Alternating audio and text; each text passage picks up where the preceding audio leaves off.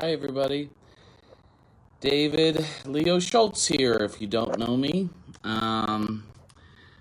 in this little ragamuffin church group. Getting slowly started here. The day kind of got away from me. Hi, Josh. How you doing, brother? Um, anyway, I'm going to be honest. I'm kind of feeling a little emotional tonight, and I think it's several reasons why.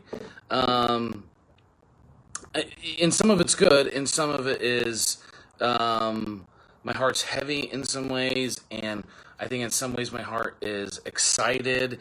I think in so I'm just gonna unpack some of it for you, and then I'm excited to share some from. Hey, Stephen, how you doing? Hey, Air. Um, hey, Stacy. So anyway, whether you know it or not, whether you remember signing up for this or not, feel free to. Hi, Leslie. Feel free to leave at any time. But this is a page I started out of a ministry that I do, and for about 7 years we've been doing this ragtag ministry and have called ourselves different. Hi, Julie. Called ourselves different things, and we've kind of settled on Ragamuffin Church. And the reason we've kind of settled on Ragamuffin Church, it's funny. I had some good friends. They're no longer working with me, but for a while they were working with me to actually try to name this ministry. And if any of you were paying attention a few years ago, we had like a brief time period where we were naming it Ragamuffin Nation. And hi, Tom. How you doing, man? Hi, Brenton. Anyway, so yes, yeah, Brenton's gonna fall asleep to the sound of my voice and my emotional breakdown. Oh, that's sounds about right. Anyway, here's my Jack and Coke, so forgive me. Um, this is how I fall asleep. A can of Coke next to the bed. That's a true story. So anyway, where was I? But anyway, I told even a few years ago, I was kind of feeling this like pushing and this leading to name this ministry Ragamuffin Church for whatever reason, and so which is which is I want to say yes and no to that at the same time. I think some of my no to that is maybe some of your no's to that, which is like this isn't what you think of when you think of church, at least here in the United States, right? Typically, if you like, I'm an '80s kid, born 1980, so if you've grown up in the '60s, '70s, '80s, and maybe even '90s, you're used to you probably grew up with church in a building, this and that, and so, matter of fact, I want to say I was one of our investors on the Ragamuffin movie. Actually, had this idea right after we finished the movie together to start a digital church, and I was the first one to kind of go, that doesn't exist. You can't do that. That's not real because you're not together doing the sacraments. And I was really, frankly, against it. And so that's one piece of it. The other piece of it is I have just made the declaration many times in my life that I do not want to be a pastor. I'm not a shepherd. I'm not a pastor. I'm not pastor material. I wouldn't even dare call myself a preacher. I like to talk. And I love to tell people that Jesus loves them. And, but I'm going to be really honest with you guys, and some of it's ugly. And that is, I really have struggled because over the last 10 years, basically, I just got real burnt out with Christianity, with religion, with religious people, and I just didn't want to be a pastor. Just I had my faith, but experienced so much bullshit from Christians and churchianity and Christianese and the whole thing that I wanted nothing to do with it. And also mix in, I had some moral failures, personal failures, ongoing struggle with codependency, struggle with suicidal thoughts, struggle with depression, struggle with all that shit. And church often became an unsafe place to be and to go to. And so I just kind of wanted, frankly, nothing to do with the deal. And this is 2002. And then over the next 10, 20 years, kind of what I am seeing is just I'm just even going to talk about from just my perspective, from my own friend group who I went to college with. One by one, they started leaving the faith, and they started not saying, "Hey, David, I'm no longer a Christian. Hey, David, I'm no longer a Christian." And you know me, I mean, for those of you that do know me, I'm like, "Hey, love, love, love, but what's up?" Right? And they would often tell me that the main reason that I'm leaving the faith is because of Christians.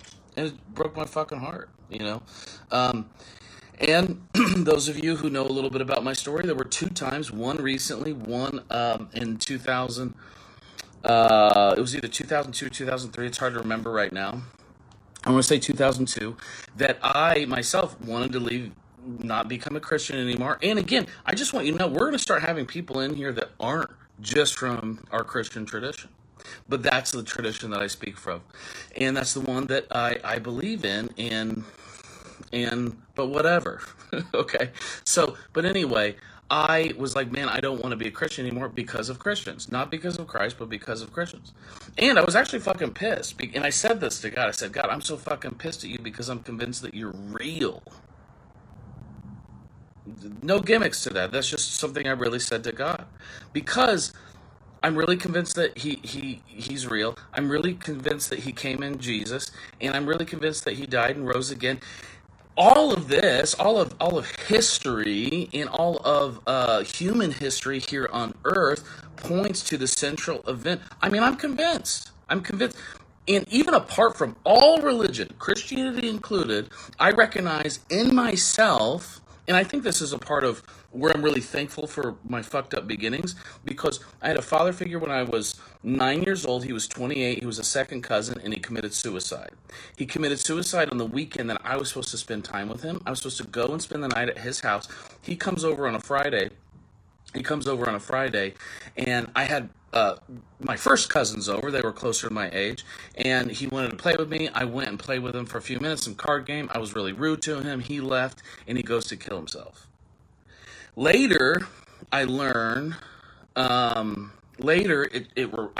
dawned on me that I was supposed to spend the night at his house, and so for years, I mean, I'm talking until maybe like 7 years ago, right? And I'm 40, so way past college, way into my 30s. I still had this little inkling of a guilt, like I was supposed to fucking spend the night at his house that weekend, and if I did, he wouldn't have killed himself.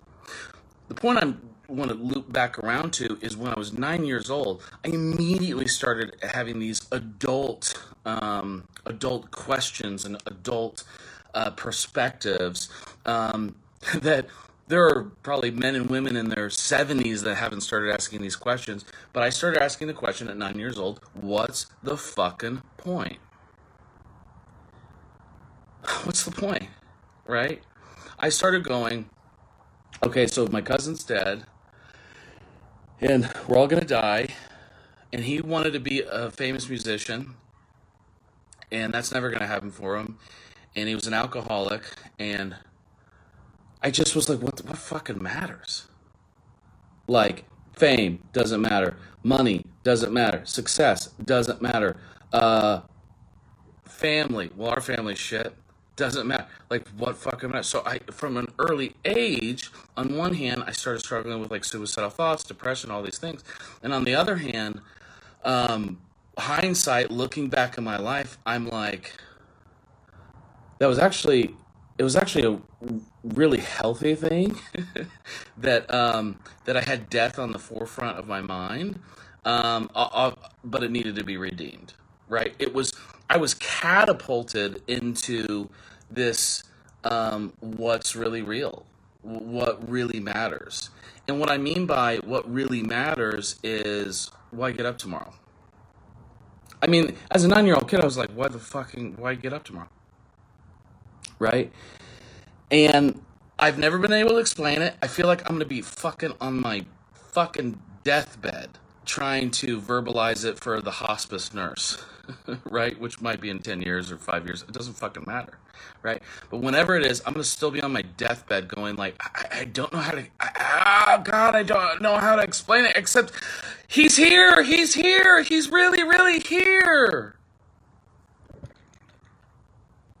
right? And and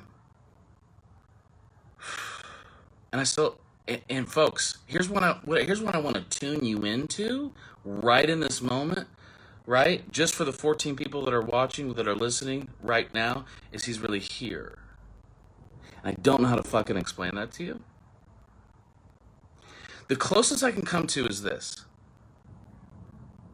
You know when you get that fucking feeling that somebody's looking at you and you turn and you look, whether you're at a bar or Walmart or maybe when you were in college, or a creepy feeling, a good feeling, like somebody's like smiling at you, somebody has a surprise. We all know that feeling, right? You know that feeling? That fucking phenomena of this internal instinct of there's somebody looking at me right now. That's how I feel about God. He, she, whatever pronoun you want to use, is always there. And I, as a fucking 9-year-old kid, started experiencing God like crazy. 9-year-old kid. I mean, that's why it's like there's this piece of me.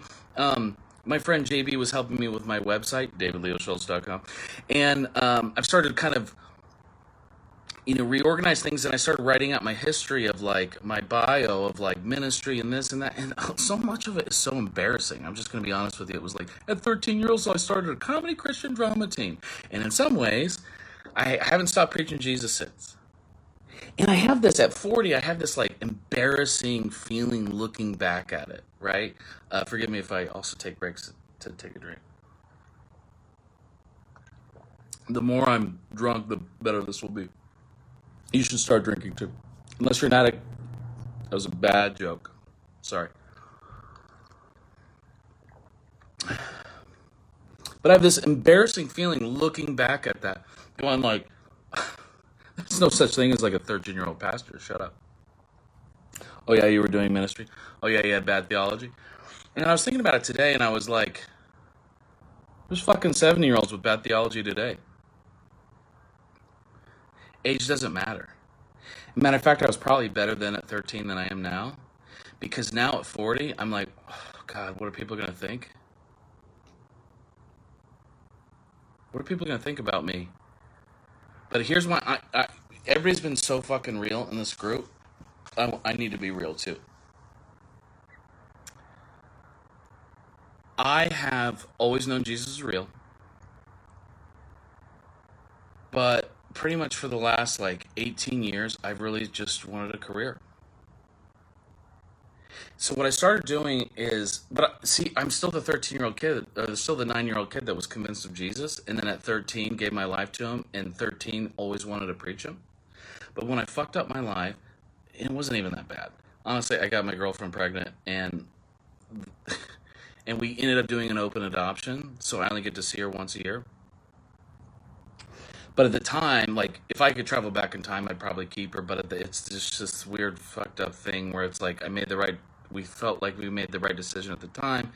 And now what I say is I 100% feel like at the time we made the right decision with going with an open adoption. And I 100% wish I had my daughter back. Bad Theology would be the name of a great band. But I wish I had my daughter back. And so since that event, right, of having a kid out of wedlock, and that's why somebody, forgive me, I've started drinking, but forgive me, somebody mentioned, told their story about, I think it was Julie, about the abortion thing.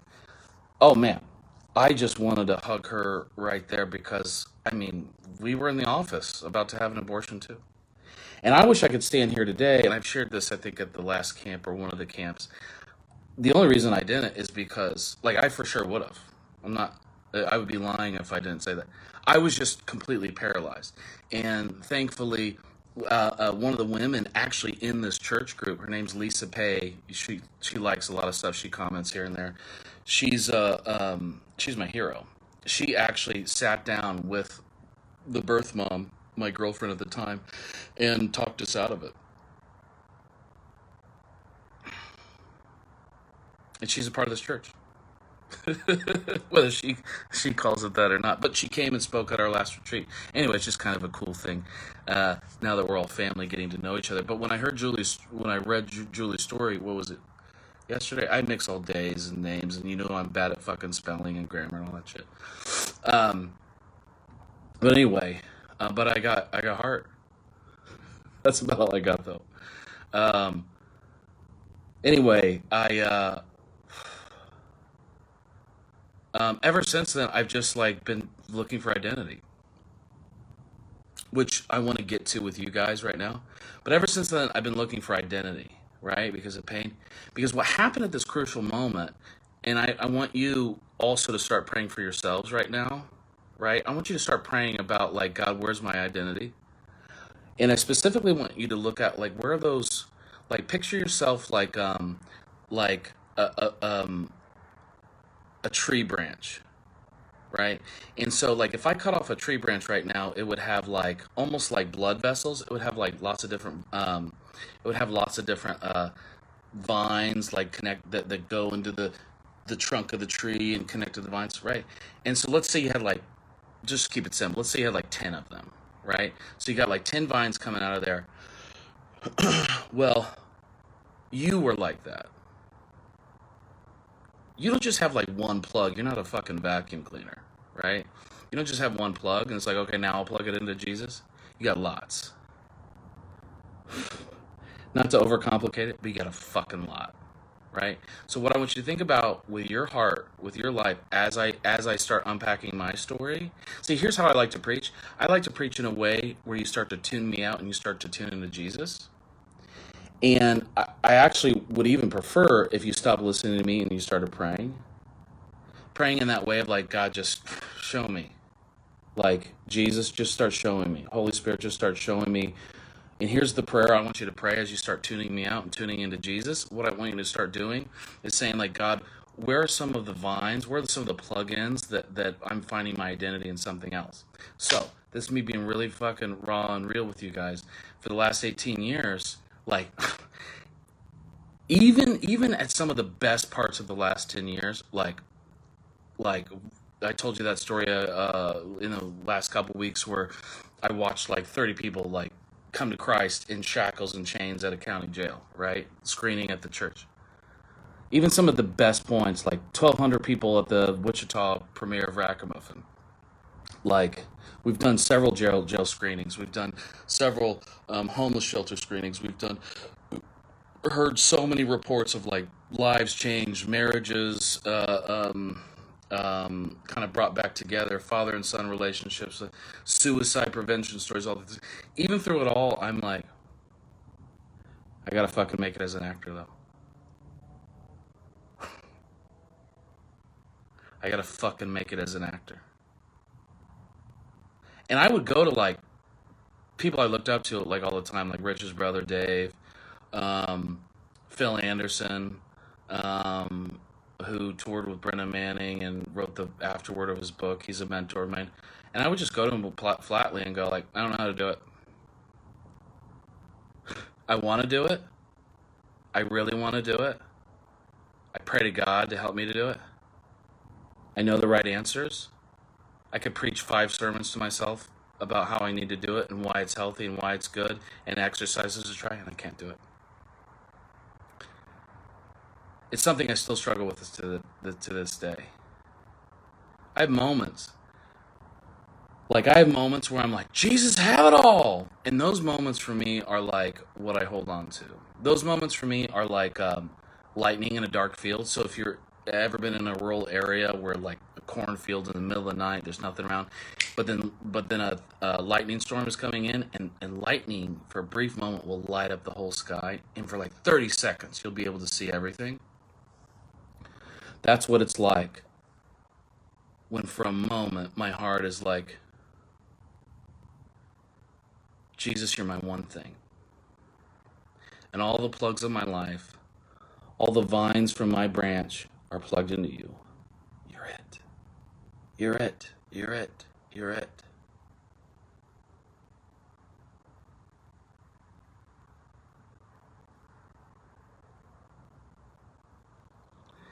So even so, I do 3 movies. We're doing the retreats. Like, I just have this thing after the last movie. I remember being on set. This is just, guys, this is just a few months ago. And just a few months ago, I remember being on set, and when we finished the last, I remember I was in Italy by myself getting, I had like 2 more shots to get. So it was like a great excuse to go to Rome and Assisi, Italy. And I'm there, and I remember finishing these shots and be like, I never want to fucking do a Christian movie again. I mean, even if it's good, I'm like, I'm fucking done. I don't know why. I just was like, I think I could read into that several ways, but one of the things that happened is I was like, if I do anything with my faith, I just want to preach. Like, in terms of making movies, like I said everything that I have to say, like, which is pretty much Jesus loves you. Even if you fuck up your whole life, the whole way, Jesus still loves you. And then this last movie, which most of you haven't seen, is about, like, yeah, God loves you, but do you want to know what could happen if you fell in love with God back? If you too fell in the Grand Canyon of his love? St. Francis did. Rich Mullins did. Lots of beautiful saints have, like St. Teresa of Avila, Julia of Norwich. Julia of Norwich said something. She's by far my favorite saint. Julian of Norwich said this. She has the prayer. She had an experience with God that I'm probably going to be after until the day I die, which is, I heard it actually from Phil Anderson, came to speak at one of our retreats, and he said this quote by Julian, which was, she was deep in prayer and felt God say to her, Julian, I know you love me so much. Ask me for anything and I will give it to you. And Julian said, but Father, what would I ask for? I have everything I could ever want. I have you. I started sobbing like a fucking baby at that quote. And this is just 2016, right? So this is like this is after 2 of the 3 movies I've done in this Ragamuffin trilogy have come out. I go up to Phil, and I'm face is all a sobby mess, and I'm just like, I want that. I want that. I want that. And I want that. And the reason I'm so broken is I'm not there yet. I'm not there yet. I'm not there yet. I'm not there yet. I'm not there yet. And I want to be. I want to be.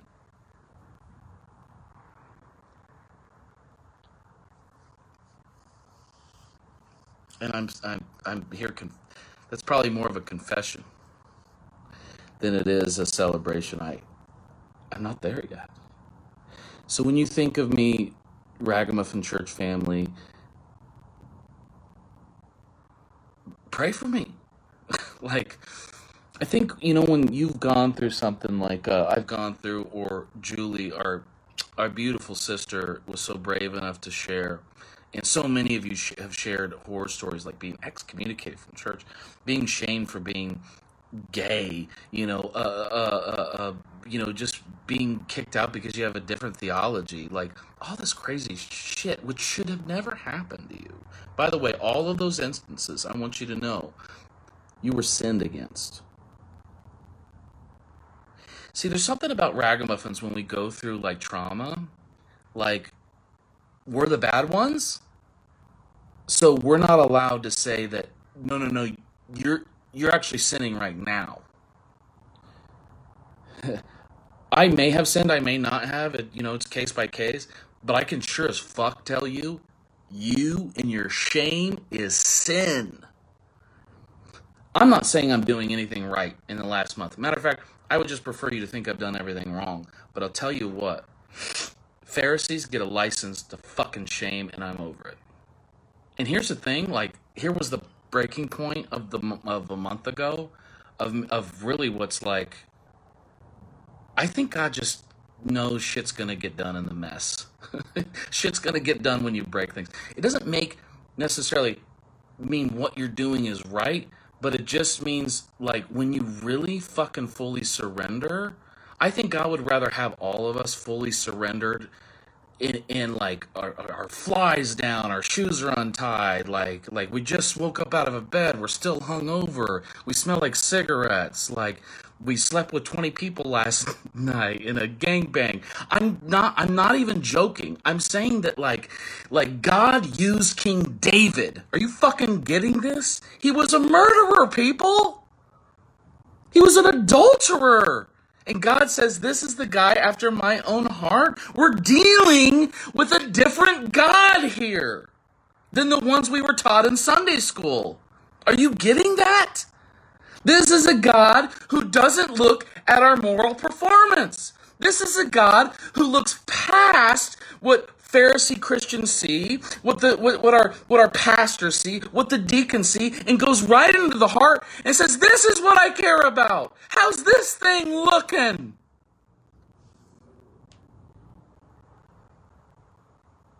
I think God knows, because we've seen this a million times in the Bible, and we've seen this a million times in the ecumenical church community, and you've probably seen a million times in your denominations. Even though, yeah, we have lots of horror stories, and a lot of it was a horror, we can still see God constantly uses broken people who just show up and be real. Richard Rohr says it this way. He says, God does not call us anywhere in the New Testament scriptures, to be nice. He calls us to be true to our deepest self. And our true to our deepest self isn't, perfect, right? It's not perfectly moral, perfectly loving, I have perfect theology. It's just perfectly real, right? So that's why you see time and time again God using real people instead of the ones that do have master's degree in theology, over the ones who I've never had a sip of alcohol in my life. I've never, anything that's typically looked down on in Christian culture, right? In terms of like whether something's wrong or right or debated. It doesn't fucking matter, right? It's like God constantly uses the people that just show up and are real. It's just what it is, right? And so that was the breakthrough that I had, because, I mean, even up to like a month and a half ago, which I've shared this over and over by now, and I guarantee you, if you're, one of the 16 people listening right now, you've already heard this. But I was just at a breaking point where I was like, I kind of want out. I just want to pursue my career. And guys, I still am pursuing a career. But what's flipped in the last month and a half is I'm like, yeah, I don't need it. And it's not like the first time, right? Like many times, pretty much my whole time since my whole life, I've been like, yeah, I'm okay. But you have to understand, before 22, I never struggled with it. Not in high school. Everybody's like, you should start thinking about a career. I was like, nah, I'm just going to go preach Jesus. All throughout college, like I would just tour on the weekends preaching Jesus. Don't get me wrong, I was far from sinless. I liked girls, and girls liked me, so I got myself into plenty of trouble. Um, but the point is, no matter whether I was Christ, you're everything to me, or God, blink, I'm gonna go do some shit. Whatever was going on in my life. I mean, the next morning I was like, this fucking fire I have for Jesus won't go away, so I'm kind of fucked. Like that fire I have for Jesus, which is the same fire I pray for everybody, but if you fucking get it, I mean, you're fucked. And I think that most of you have that in here. And if you don't, well, this is me name dropping, but I had cigarettes and pie with Brendan Manning, and I sat across from him, and I can't remember what I would asked him about now, but I asked him about like, how do you progress in an area, mature in an area, or whatever, like, how do you have the prayer life you have, or whatever. And he just simply said, pray honestly, pray ruthlessly. He said, pray ruthlessly, honestly. I was like, well, what do you mean? And he goes, so if your desire is to pray, say, God, help me pray. And if you don't even have that, say, God, help me have the desire to even ask you for the desire to help me pray. it's funny, these little things have really been the markers of what has changed my life. And so ever since, I just fucking pray honestly. And I think it's really made the difference, right? Because there's nothing phony between me and him. If I'm like, fuck you, I say fuck you. And I know some of you are going to have a hard time with that. The point is you have to be you. And program church teaches you, and you have to understand, program church isn't church. Church is just you and I right now. God's here, right? So anyway, back on my honest confession with you, I felt like I still was like, okay, even a month ago, I had this like separation thing in my heart going. I'm not hiding anything. Like you can, I joke that like you can Google me and Jesus is going to come up, right? But I did have this thing where it was like, I don't give a fuck what the Christian crowd thinks, obviously. Me getting a job in a church is far from a realistic opportunity. And I don't want one. But in Hollywood, I have this like, I know it's gross, but this like fear of like, oh, I'm going to be too Christian. So I always joke that like Rich Mullins had that line where he said, I'm too hung up for my pagan friends and my Christian friends are always praying for me. I've always felt like I'm too too secular for Christianity, and then I'm too Jesus-y for Hollywood. And so that kind of adds to the other feeling of like I just don't feel like I fit in. So I just kind of had this like, what do I do? And God actually started speaking to me before that kind of event that I told you through like somebody who's not a Christian, not anything. And it was actually like a business guy. And the business guy was like, just 100% be yourself. And it was just like a lightning bolt went off. It was like, and then I have that meltdown with God, and God told me the same thing. Where I was like, God, I'm gonna fucking be me, whether you like it or not. And God's like, well, that's the you that I always wanted you to be. I was talking to one of the church members in here, and we were members. We don't have members, but you know what I mean. The people in here in this group, and we were kind of talking offline, and we were like, "Man, what's going on?" And he straight up said it. He said, it's the movement's happening." And what's crazy is, like, I now am believing it. People have talked about this is gonna happen, this is happening, and I kind of believe it. But what happened is, and this is God's grace, it's not just us, obviously, right? That would be so narcissistic. It's just happening with us. Like, we're, right?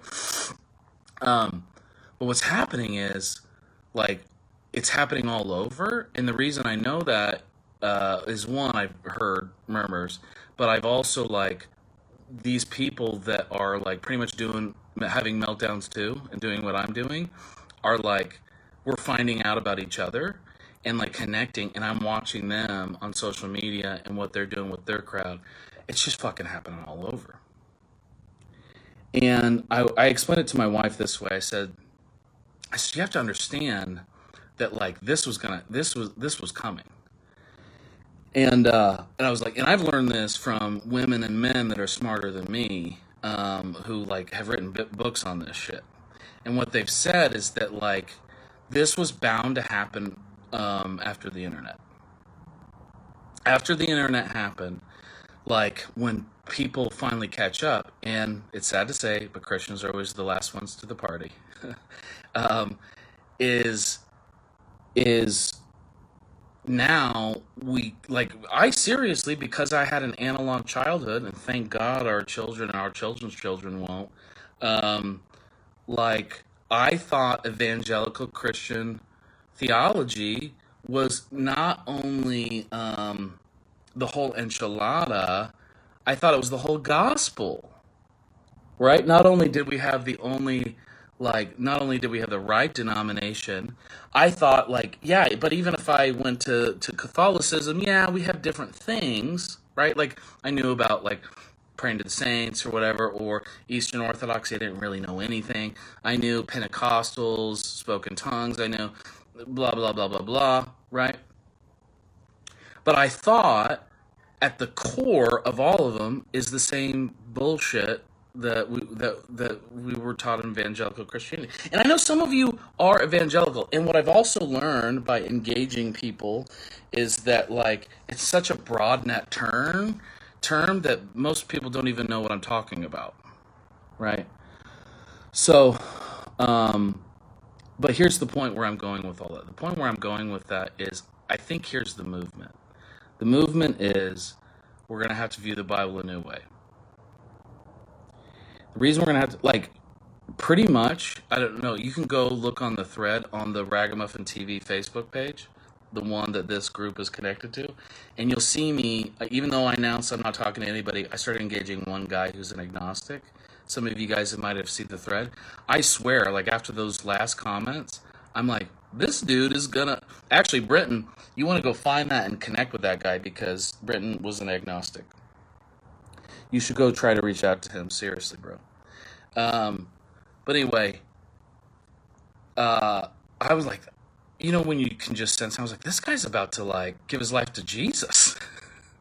and all of it is, he left because of bad theology.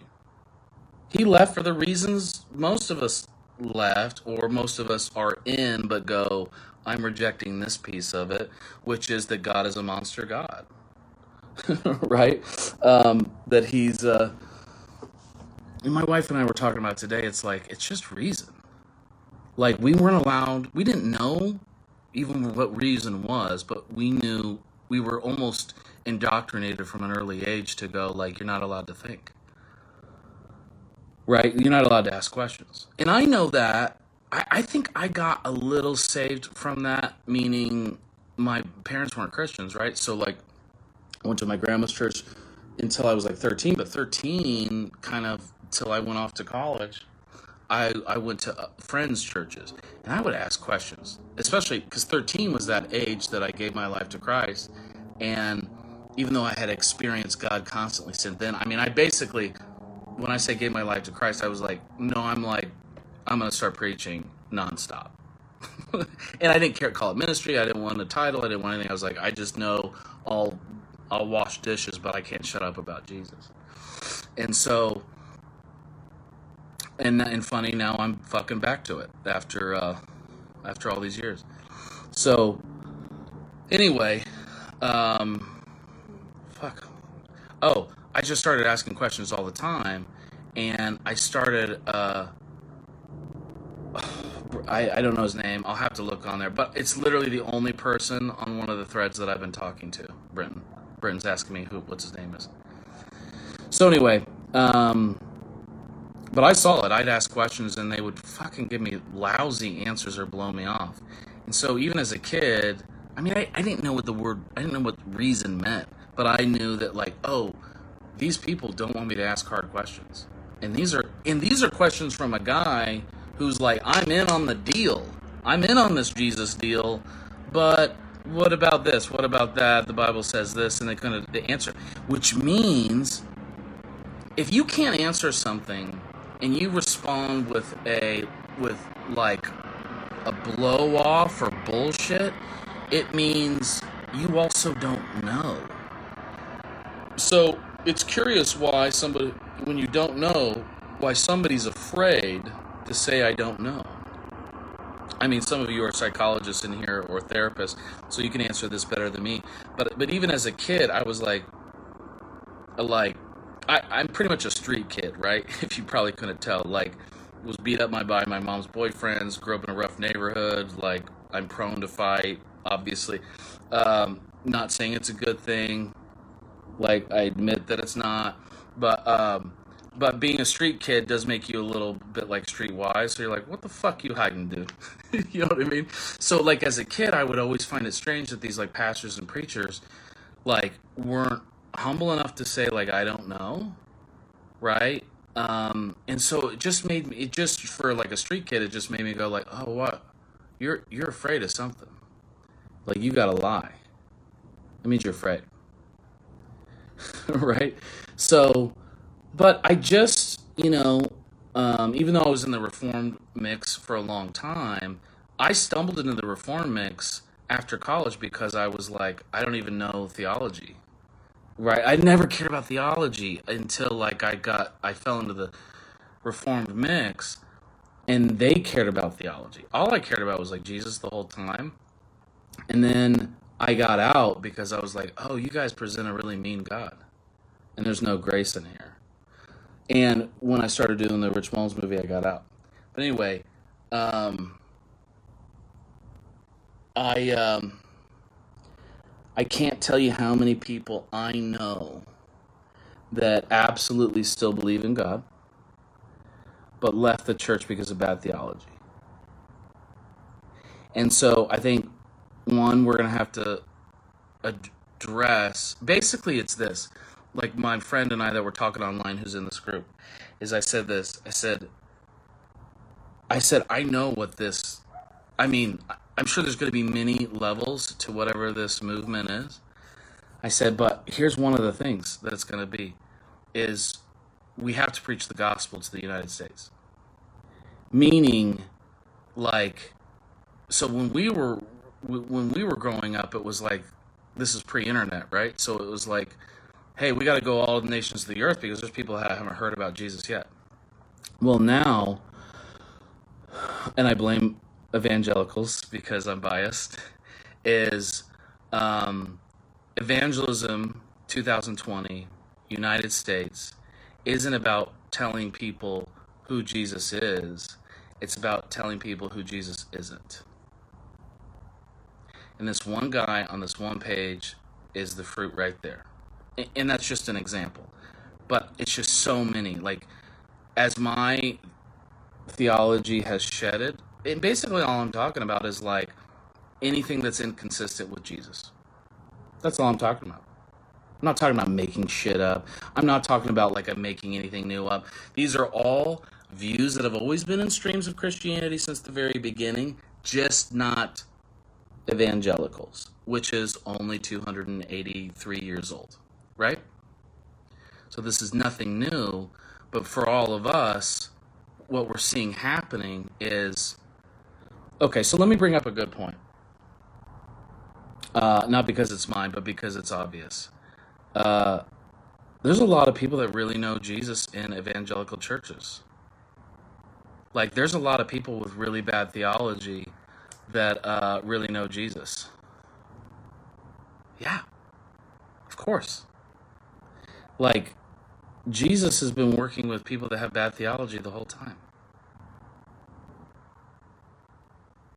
I'm not worried about, it's that same thing of the motto from Jesus where he's like, I'm not here for the righteous. I'm here for the sick.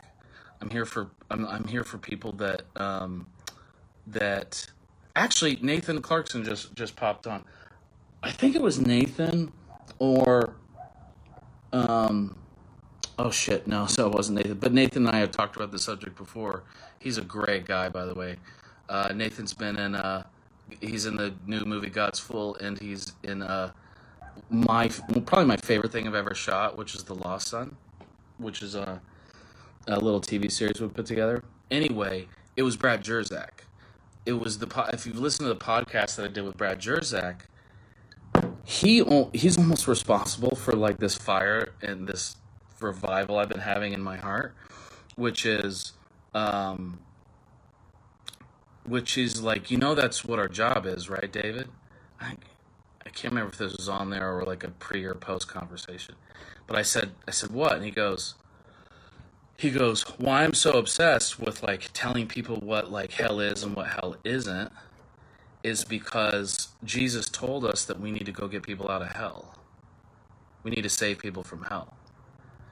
And because evangelicals and so many others present this like fire insurance theology of like, this is something that'll happen later, and so you say this magic prayer and then you're safe from this thing, is they sit back, and I actually I did this little sketch called Churchianity Today, and it's so dumb, but it's basically like I made it right when COVID hit, and it was basically like all the stupid views of like Christians who, anyway, I sent it to Richard Rohr, and he replied back. He's like, "Man, I love this because it underlines Christianity so much, who's just willing to sit back and be content to watch the world burn." Fuck. I got to a place a month ago where I was like, I just want to fucking be done. Like, I'll have this kind of private Christian life, but like, I'm so sick of these fucking asshole Christians. I think part of what God has been hitting me with is this has always been the deal from Jesus to now. And I'm more and more convinced why Jesus spent so much time of the Gospels, when we only had 4, fighting with Pharisees, is a part of this is going to be telling people what the gospel isn't. In order to share the good news, you have to point and name call sometimes, just like Jesus, to go, this is not true. And I think there's one area where it is okay to be angry, and that is shame. Like, I find it so odd. Like, if people pay attention, because people have been accusing me of that too. They're like, well, you're mean. I'm like, yeah. They're like, you shame? And I was like, yeah. You're an asshole? Yeah. But look when I do it. I always do it. I always shame the shamer. I'm never mad at somebody because they have a belief. I'm never mad at somebody because they don't have a belief. I'm never mad at somebody, even if they admit that they struggle with self-righteousness or being a Pharisee. I only call out the Pharisee shit. And I'm not saying I do it perfectly or right or any of that. And if I don't, like I have an example of, like, I told somebody to fuck off just because I read their thing wrong. And they were actually being really sweet to me. And I was like, oh my God, I'm so sorry.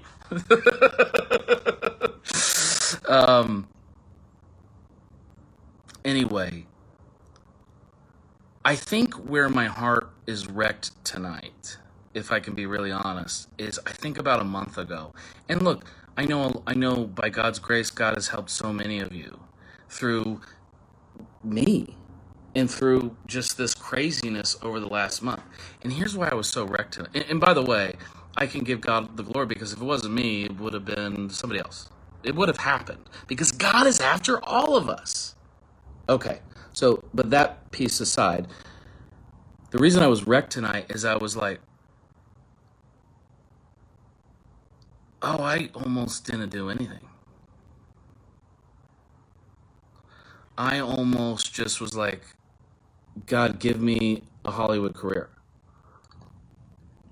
Because what was going on there, yes, I was fed up with Christians. I mean, honestly, doing the movies has been great, but it's almost been a pain in the ass because I've had to deal with so many religious assholes. And it's just a part of the fucking... You know what it is? If you're gonna be somebody on the front lines telling people that God loves them, you're just gonna have to deal with religious people telling people that God doesn't love them. See, in the scriptures where it talks about the spiritual warfare that's going on isn't against flesh and blood, but it's about the principalities and all of that. It's saying it's a heart issue is a part of the deal. But it's still fucking people. It's still fucking people telling people that they're going to hell. It's people telling people that, like, yeah, it is the same God who told Israel to kill the Canaanites. Yes, God is absolutely going to murder you if you don't become a Christian before you die, but he loves you. See, we have to understand that, like, I was Mr. Theology Doesn't Matter, right? Remember when Paul talks about I have become all things to all people in order to reach him, right? Everybody is different that you will interact with in your world, right? But what Brad Jerzak said to me that day was like, David, we got to go pull people out of hell. Fucking rocked me. Remember, Sid wouldn't mind if I shared this, but Sid shared on the other day. Oh, he's Warner in the group, but Warner said on there in the group, he's like, I've been like so tempted to go back to the darkness. And in the threads, I was like, Sid, you know that's hell, right? Like when Jesus mentions like hell, like that's fucking hell. And Brenton, it's not just for teens, man. Like, it's for fucking 40 and 50-year-olds. See, we're just getting old fast, right? Like, I still feel like 20, but I'm 40. So there's people that I know that are way older than me that, like, did leave when they're teens. So people started leaving statistically around the year 2000. Like, that's when the mass exodus of the American church started happening. So now what it is it's pretty much anybody who's born now, because you can almost date it by the internet, right? The internet started in the late 80s, 95. What started happening? The year 2000, people started leaving, right? So as soon as people had information, they started doing the math. So a good question is this: why? Like one of my best friends is a Reformed preacher. I know, right? But I was in the Reform mix for a long time, and there's a lot of beautiful things happen there. A lot of really beautiful things, beautiful friendships. And I can't remember if I asked this or I was told this. I think it was just listening, and it jarred something that made sense to me. And it was like, why do some people who really get the same Jesus that you and I get, the one who's unconditionally loving? I mean, I know a Reformed pastor that literally puts out books about the love of God and has really fucked up, horrible theology about all these other things. It's because they don't have a reason to change yet. The reason I started changing, is really started looking at these things, is because I'm Jewish. And the day I got married, my Jewish grandpa, who's more like Jesus than anybody I ever met, died. And I went, nah, he's not in hell. No fucking way. And so evangelicals want to twist and turn it and say, like, oh, so you're saying it's being a good person gets you into heaven? No, I'm not saying that. Like, yeah, it's you don't pay God with your good works as an entrance exam into heaven. It means that like this isn't magic, folks. This isn't like, like when I was a month ago when I was arguing with everybody online until I stopped, is they were like, if they don't get saved and accept Jesus before they die, they're rejecting God. And I'm like, I know you've never been allowed to do this before, but I just want you to think. Like, you can't reject somebody if you don't know that they're there. It's not the same. So we know now with better theology that in the Bible it's talking about trusting, right? So it means like to trust is still something you're going to have to do on the other side, folks. It's basically like it's like, for those of you that are married, or it doesn't matter if you're married, ever had a relationship, it doesn't matter if you've ever had like a romantic relationship, ever had a friendship. Anytime you have any type of relationship, there will come a time where you have to trust. Many of you have had to do that in the group in the last few weeks. I mean, I'm so impressed how brave you guys have been. I want to say, I think God's preparing you guys for something. I think God's preparing you to go bring people out of hell. And it's going to be different for everybody, but it always comes back to this: God loves you. I'm going to cut to the chase on some more things that I think will apply to some of you guys. This has been so great celebrating what's happened in the last month, but it almost didn't happen because it wasn't just that I was fed up with Christians, although that was the gasoline on the fire. But I think what was happening there was this: I was sensing the Spirit pushing me back to preaching. And I didn't want to for several reasons. One, I'm very insecure. I know at times I can be brave and loud and fierce, but don't let that fool you. I am like, I know I can't spell, I know I can't do grammar, I know I talk like a Midwesterner, I know I cry too much, I share too much, I'm too mean at times, I'm too whatever. Like, I don't have a theology degree, like I'm not as smart as a Tim Keller or as faithful to Christ as like a Billy Graham. I'm not as brave as a Mother Teresa or as dedicated as a Julian of Norwich. And I just go, I drink too much, smoke too much, and fight too much. Not me. You know, and not smart enough. I'm just not smart enough. Just none of that shit matters. Just none of that shit fucking matters. This is why Jesus has always used dumb people like me. Because what he's trying to say is it's not of you. Your power, my power is made best in your weakness. Why do you think the people that you're most going to reach in this life are going to be the people with your same scars? Hands down. If you've been molested, you're going to pull people out of hell that are living in the shame of being molested. Hands down, that's going to happen more than anything. If you struggle with suicide like me, it was the craziest fucking thing. I made the movie about Ragamuffin, and I couldn't, you won't even be able to understand it. We had more suicidal survivor stories come in from that movie. It didn't even make it fucking, it's not about suicide. But that's my story. It just will fucking happen. You've been kicked out of the church for being gay. You are going to bring so much freedom to so many gay people that say, fuck you, God, if I can't be gay. And go, you're going to teach them two things. You're going to be, one, that's not of God. You absolutely can be gay. God made you gay. Go be gay, gay, gay. Right? Like, Jesus fucking loves you. And you're also going to teach them not to find their identity in being gay. Right? Like, my identity is not in being a preacher. It's not in being straight. It's not in being a man. It's not in being a filmmaker. It's not going to be in any of that. My identity, like the only thing that's going to bring me peace, joy, love, patience, kindness, all of that, the only thing that's going to be me true fulfillment is my one identity, and that's a genderless identity, and that is God's beloved child. You see, Jesus says, you know, and the things like, hey, whose wife is this going to be? And Jesus says, none of you are going to have fucking wives or husbands on the other side. What he's really saying there is you're not going to even have genitals.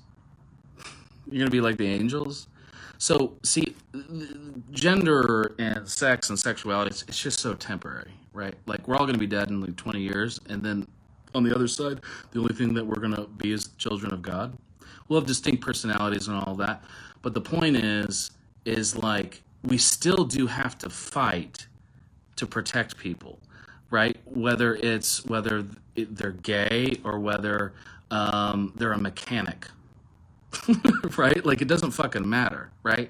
Like, if somebody's like, no mechanics in my town, like, we have to go defend the mechanics and go like, I know why you think that, but you're wrong. Like, I know why people think that, you know, being gay is a sin. That's just wrong, right? And again, if you're here and you think that, you know, you have that opinion, I'm not trying to be mean, just keep it to your fucking self, not in this group. Because this is a no shame place. So if you disagree, just keep it to yourself. But it's not, right? Now, if someone is like, for example, let's say I let somebody babysit and they molest my kids, I'm gonna One, if it's a guy, I'm going to kick their ass. But I'm for sure going to make sure they go to jail. But then I'm going to go to that jail and I'm going to tell them I forgive them. And I'm going to tell them that God loves them. And I'm going to tell them that their identity isn't in what they did to my kids, that their identity is a beautiful child of God. Now, that might take me a while, but that'll be the goal. That'll be the goal. So listen, whether you're gay or straight here, I want you to know neither is a sin. It's not, of course not, but neither should be your identity. Your identity should be as a child of God. I know some of you guys are finding your identity in things that are real sin, like maybe you've really hurt people. I have. Oh my God. I've really hurt people. Matter of fact, tonight, what did I get called tonight? Oh, a racist. I got called a racist. I made a joke like 10 years ago. It wasn't a racist joke. The person doesn't have a sense of humor. Didn't matter though, I heard him. But do you see how easily I could slip into, and yes, I know some of you are commenting that I'm a 4 in the Enneagram. Let's not go down that road yet. We just met. Let's keep the math out of this for a second. But I could easily slip down the rabbit hole and go, maybe I am a piece of shit racist like this person thinks. Do you see how identity is everything? Okay, so I want you to go to study this sometime this week. Like, go to the scriptures where Jesus is out in the desert and is tempted by the devil. The first thing that he questions is his identity. If you're truly the Son of God, right? Or whatever he says. The first thing he goes after is his identity. A lot of times the reason that, like, what fucks us up. So, like, a month ago, right? Like, God was calling me to, like, I want you to start preaching again. And I'm like, nah, because the Christian has. But what was really going on deep down is I'm like, Jesus, you're not enough, so I need to make it as, like, I made fucking Ragamuffin, Brennan, God's Fool. I've done the retreat every year for 7 years. It's my time. Like, I want to try to make it on SNL. I got real close this year, by the way. I didn't make it. And it's just a struggle. It's a struggle to go, like, I don't matter if I don't get a Hollywood career. My wife and a couple of friends and I were talking. We're like, I think that's part of why God's letting me be part of all this stuff here, because my identity's not in it. Like, I'm not defined by it. But anyway, go study that scripture, because what was going on for me is, like, I need to go try to make it as an actor, so that's my identity. Remember when Jesus says, "Abide in me, and I'll abide in you," and then elsewhere he says, "I am the vine. I am the vine. You are a branch. Remain in me, and I'll remain in you." He's getting at the same thing over and over and over, right? This is all connected. Every time you see Jesus talking about dying, right? Luke 9:23. If you really want to come after me, deny yourself, take up your cross daily, and follow me. You have to understand, none of this is fragmented, guys. I know you were taught that it was fragmented. Some of you, maybe not all, perhaps. None of this is fragmented, right? It's getting at the same thing. Like, I want you to imagine God like a waterfall, right? And so, like, the waterfall is constantly, like, God's waterfall has the same mission, and it's to go right into your heart, right? But in your heart needs that waterfall to know who you are, right? And that's how you can have joy, peace, patience, kindness, self-control, all those things, because you know who you are, right? But the minute you go, well, no, it's in being a filmmaker. Like, you put up like a dam to that waterfall, and then now what your heart's but your heart can't live without that water. Your heart from God, who you really are, can't live without that constant. You can call it water, you can call it, I call it oxygen a lot, I call it gospel oxygen a lot. But it's all the same thing, the same concept. So whether it's water, whether it's oxygen, whatever it is, this heart has got to have that on a constant flow. Who am I? Who am I? Who am I? Who am I? Who am I? Who am I? Who am I? Who am I? Right? And the minute you put up a dam, right, and let's say the sin that was done to you or the sin that you've done. Some of you have done some real nasty shit, right? Like spent some time in prison for. Some of you had some real nasty shit done to you. Some of you guys have been fucking kicked out of the church, right? For if you're not gay and you don't know what that feels like, let's say somebody comes up to you and is like, "Oh, you got brown hair. You can't go to this church anymore." What? Yeah, not allowed here. But here's what happens, right? Now for the rest of your life, you're walking around and you're not the one who Jesus loves. You're the one who got kicked out of church. Like, I know what happened to you guys was wrong,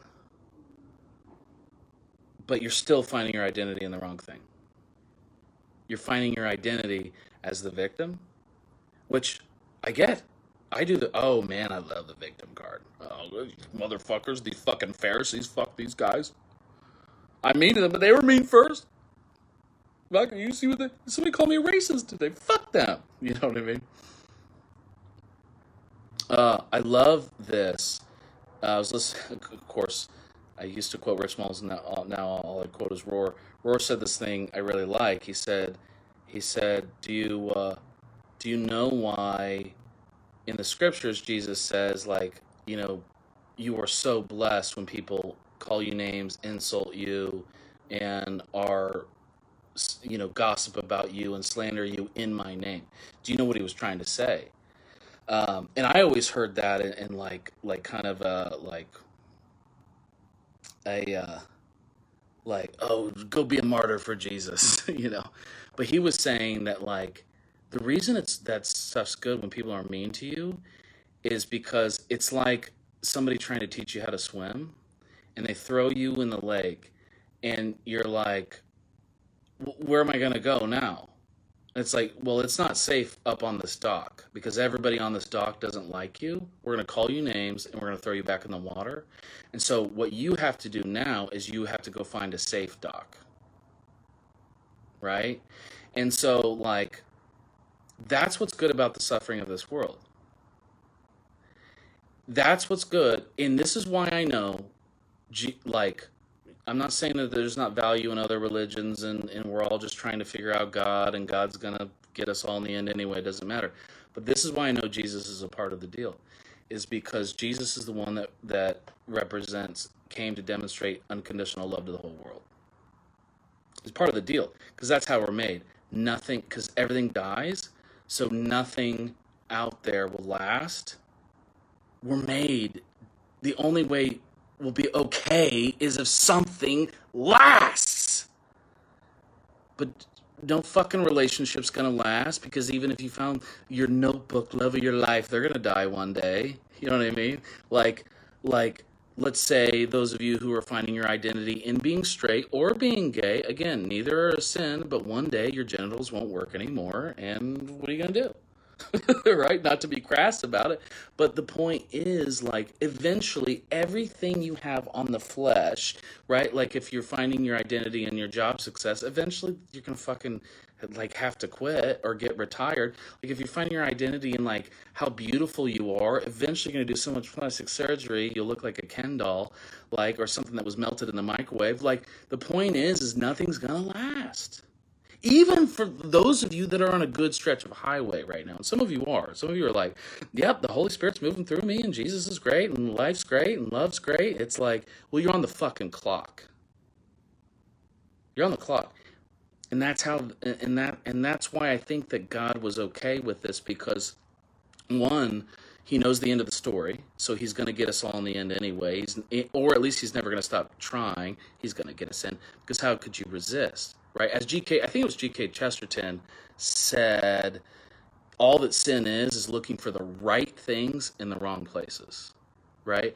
So that's why God's going to win in the end, is because, like, we're going to one day learn everything that we were looking for in our sexuality or our job or our booze or whatever the fuck, right? We're going to end up going, wait, what I really wanted is that God actually has that. Oh, it's easy. I'll take God.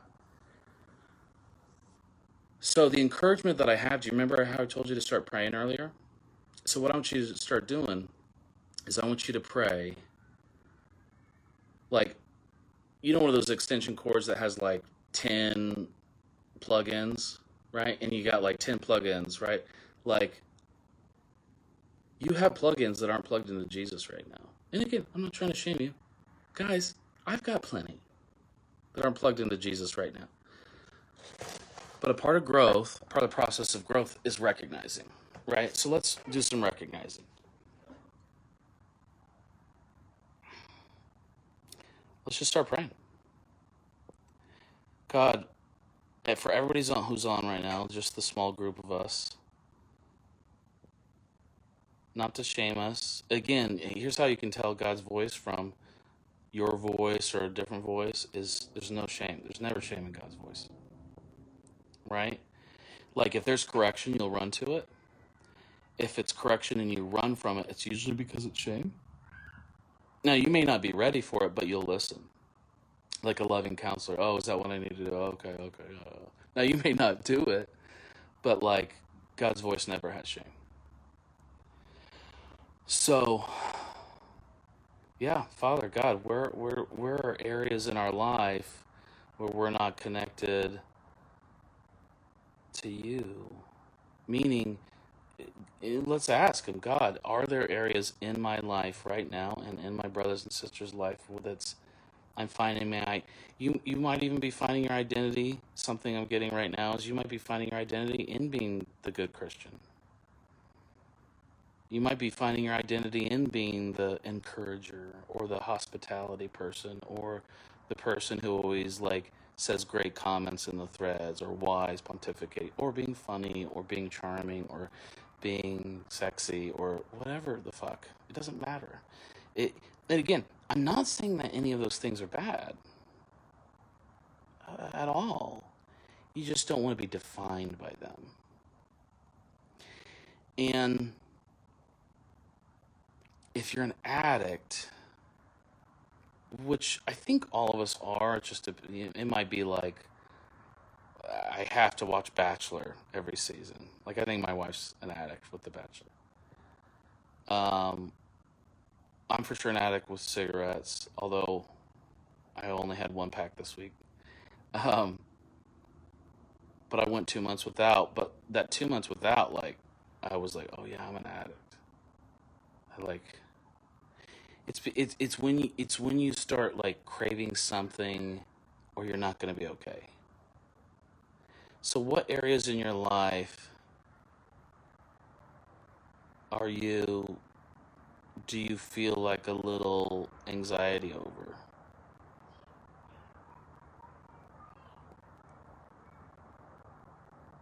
And again, there's no shame in this. There's no shame in this. Okay, so the exercise we're going to do, you may have to do 20 times a day. I want you to see all of those things like they're like plugs.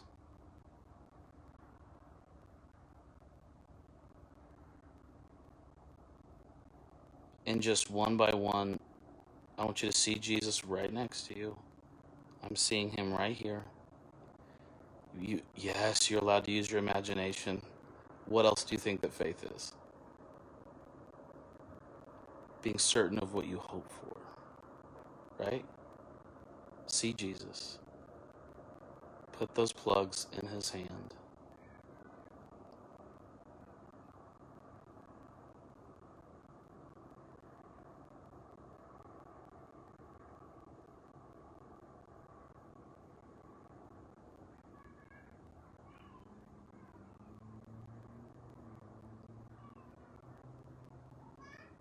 Once we're free of all this bad theology shit, and we're not trying to feel that weight of that pressure, like we have to be the ones to get people into heaven, like their eternal destiny. All you have to do is point people to love. And if people aren't ready to hear Jesus, I just tell them, like, Okay, well, whatever compass you're using, head towards unconditional love. Because that's all they're ready to hear.